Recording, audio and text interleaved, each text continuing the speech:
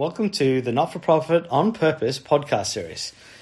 This series is designed to help guide you on your journey through the not-for-profit space in terms of all things not-for-profit, including structures, setting up your not-for-profit, how you report, board governance, accounting, and anything else you could possibly think of in regards to not-for-profit.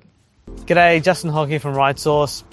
So you've decided you want to start a not-for-profit. Well, what we're going to do over the next 4 videos is basically take you through some of the key things you need to think of when you're starting up a not-for-profit and basically help you work through that process. So you've got someone alongside you who can sort of understand the process and also give you a few tips and a few insights into why certain things need to be done when you're setting up your not-for-profit. So we've structured these videos into a series of 4, as I said. The first one is a bit of an overview in terms of setting up a not-for-profit and setting up a business generally. The other 3 we've got talking about the registration process with the ACNC, which is the Australian Charities and Not-for-Profit Commission. Also then talking about governance and your board. And lastly, talking about the ATO and the tax opportunities or concessions that are available for not-for-profits. So that's what we're going to do. So first of all, we'll start off with an overview of basically, you're looking to start a not-for-profit, what do you need to look at? Right off the bat, the first thing, and this is the first thing when you're starting any business, whether it be a not-for-profit or for-profit business, is why. What are you doing? So really want to understand what the purpose is that you're trying to achieve. So you want to get this very clear because this will come through in a number of different aspects through the setup process and then ongoing through running your not-for-profit. It's all about the purpose. So you want to get really crystal clear on what this purpose is. The other reason with the purpose that's important to have it clear is, as a not-for-profit, you can't set that up as an individual. So as a single person, you can't do it on your own. It's not able to be done. So what you want to be able to do is obviously set this up with a group of people. If you're setting up with a group of people, you want to be clear that everyone's doing it for the same reason, for the same purpose. So that's part of the reason as well, to be very clear on the why you're doing this, to get that purpose clear, because you want to be able to communicate that with others that you're setting this not-for-profit up with, and then also use it to share that with the wider community, people you're going with for grants. Everyone who's engaged with the not-for-profit wants to be clear on what the purpose of that not-for-profit is. So that is the first step whenever setting up a not-for-profit. Understand your purpose and get that down crystal clear. The next thing that you roll into with that is once you understand, well, why am I setting this not-for-profit up? Why are we doing what we're doing? Is then to actually form a plan. Now, whether you want to call this a business plan or a strategic plan or a business overview, whatever you call it, really it's then going, okay, well, this is our purpose. Let's understand what it is that if we achieve that purpose, what does that look like? So what does success look like? What does achieving our purpose look like? So that then comes down to really getting some measures down in terms of the purpose you're looking to achieve. So your strategic objectives might be setting up and running a homeless shelter. It might be providing service to those with a specific disability. It might be helping those with a reading disability learn. What is it that you're looking to do in terms of that objective? And then once you understand that objective that your organization is doing, which is similar to the purpose, but it's just sort of measuring a bit more, also then understand, well, what resources is that going to take? So your strategic objective is X. Well, okay, now to achieve that objective, what resources am I going to need in terms of people, in terms of funding, and is it an ongoing? So what time period as well? Because sometimes there might be a short-term need that's fixed, or it might be a longer-term period that you're looking to fix. Started with the purpose, and we've done the strategic plan. That then now leads into getting, again, another level of detail down and starting to understand the budget or the financial model. So you're really getting down now into, well, we understand what we're trying to achieve, what we're going to need to do to achieve that. Now, well, how much is that all going to cost? And are we able to fund it? Are we able to manage it? And really getting down into the detail in terms of that financial model or budget, so you can actually understand when you get down to it, how much funds are you going to need? And with that also is, well, how are you going to achieve that fundraising? Is it going to be through, do you have people who are willing to donate or who are already interested in the cause, who want to put some funds in?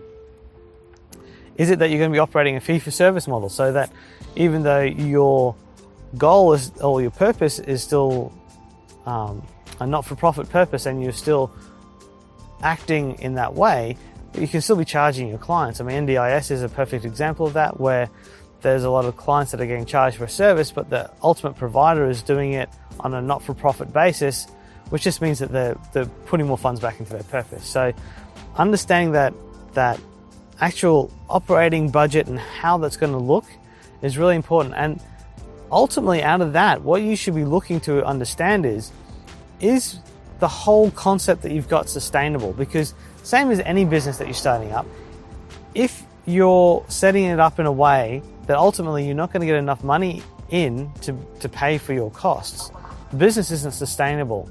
And no matter how just your cause and how noble your cause is, if you run out of cash, if you don't have any funds, you're not going to be able to do anything. So you really want to make sure your business is sustainable before you go too much further down the path in terms of registration processes and those type of things. So really, a lot of what we've covered so far, like any business when you're starting it up, is that planning process and understanding, well, will this actually work?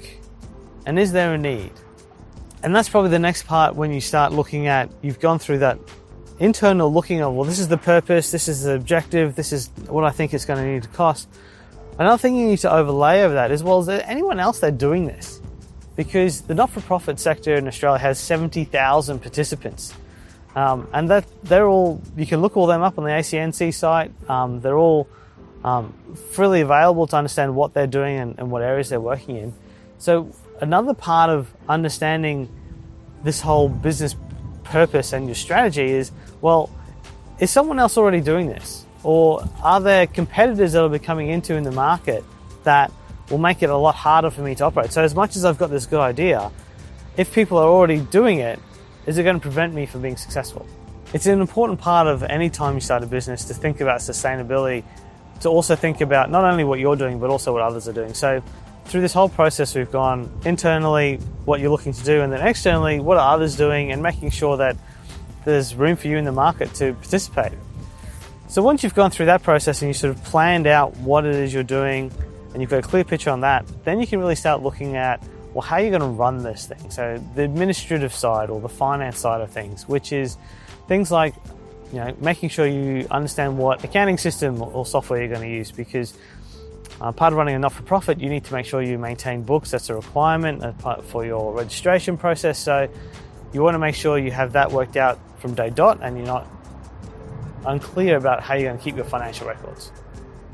And similarly, this is now the point where you want to look at doing your registrations. So starting the registration process for the ACNC. So now you're clear on what it is. You want to start going through the ACNC process on registering, which there's a whole nother video on that, because there's a number of steps to go through with that. So I'll take you through that in detail. But that's obviously now there's a point in this process where you go to the ACNC, and also start thinking about the board or the governance procedures that you want to have in your organization, which again, that's pretty involved, so we're going to cover that in another video. But really, that's making sure you've got all those internal workings in place so you know how your organization is going to run. And then also with fundraising, if you are going to do fundraising, making sure again that you're aware of the licensing requirements for that. Now that's that's a state requirement quite often in terms of the registration process. So each state in Australia will have a different process you need to go through in terms of registering to do fundraising. So obviously look at that and make sure that's a step that you look at in terms of if you are going to look for donations on your website or anything like that. And quite often that comes after you've done the ACNC process, because they want to make sure that you're a registered charity, but it can be looked at the same time. So this is now the time to start looking at that process as well. So that admin side is then really the side you need to start getting in place, and those registrations, because they can take a little while to get through and not necessarily as simple as you might think. So then after the admin side, there's two other things that, one that's similar to all businesses, and then another which is peculiar to not-for-profits I want to talk about. The first thing then is your exit strategy. So it sounds a bit odd when you're setting up a not-for-profit is like, well, do you have an exit strategy? Well, there's two reasons you should have an exit strategy when starting a not-for-profit. One, the first reason is not-for-profit might not succeed. You're trying to potentially start a business that is break even at best, trying to use all the funds that you receive into a cause and a purpose. Now, that can quite often not get all the funding in that you need and not allow you to deliver the purpose. So effectively, a lot of not-for-profits do fail because they're trying to run such a fine line. And failing or business failing isn't necessarily a bad thing. And similar with the not-for-profit, it's not about preventing or necessarily being afraid of failing. Like, failing can happen. What you want to be is prepared for it, so that if things aren't going well, you can exit gracefully and close that business down and move on to the next thing. And quite often, your first go might not work. That's okay. If you make sure that you exit gracefully, you can have another crack. It's not the end of the world. You'll learn something from that, and then you'll be able to apply that in your next attempt. The second reason you want an exit strategy from not-for-profit is, again, it comes back to the purpose. The purpose, it's not about you. It's about the purpose. So you want the not-for-profit to continue to meet its purpose after you've gone. So you want to be able to have a process in place, or be aware of a process being in place, so that eventually when you do want to move on from the not-for-profit, that it's able to continue without you being there. And that's really important because you want the purpose to be fulfilled. And that leads on to one of the areas I want to talk about that's really interesting and can happen in the not-for-profit space that I think everyone should be just a little bit aware of. It's not necessarily a bad thing. And it's where the not-for-profit becomes all about the founder. Now, some people call it the founder syndrome, or effectively it's your not-for-profit and it continues to be that. So it's almost as important as the purpose becomes the fact that you're there. It's you that is driving this purpose, and it becomes intertwined. Now, as I said, this isn't necessarily a bad thing, because there's definitely not-for-profits that have this characteristic where it is all about the founder, that are achieving amazing things and really fixing or helping to fix the purpose that they're looking to do. The downside of it can be that because it becomes a little centered around one person, it means you may lose opportunities, you may not be as open to different partnerships that might be there, and effectively it can limit the scope you may have in terms of achieving your purpose. And again, when that individual does look to leave, it can actually cause a lot of damage to the not-for-profit and effectively make it cease, because it's so intertwined with one person. When that one person leaves, the not-for-profit ceases to be able to function. So that's something very important to look at, and I think to be conscious of as you're moving towards setting up your not-for-profit. Is it a not-for-profit you're setting up about you, or is it about the purpose? That was our first video in our series of 4, talking about setting up a not-for-profit, and really today was just about that planning process and understanding what you need to go through in terms of setting up that not-for-profit. What we're going to look at in future weeks is the ACNC registration process, governance processes for your not-for-profit, and then lastly looking at your taxes and ATO registrations. If you are looking to set up a not-for-profit, one other thing I would add to all this is, get some help, or there's a lot of great resources online, and there are a lot of professional services out there who are more than happy to help you set up your not-for-profit. RightSource definitely is one of those, and we work with a lot of individuals to help set up their not-for-profit and set it up in a way that really looks to achieve their purpose and gives them every chance of success. So if you are interested in more information in terms of setting up your not-for-profit, definitely feel free to reach out.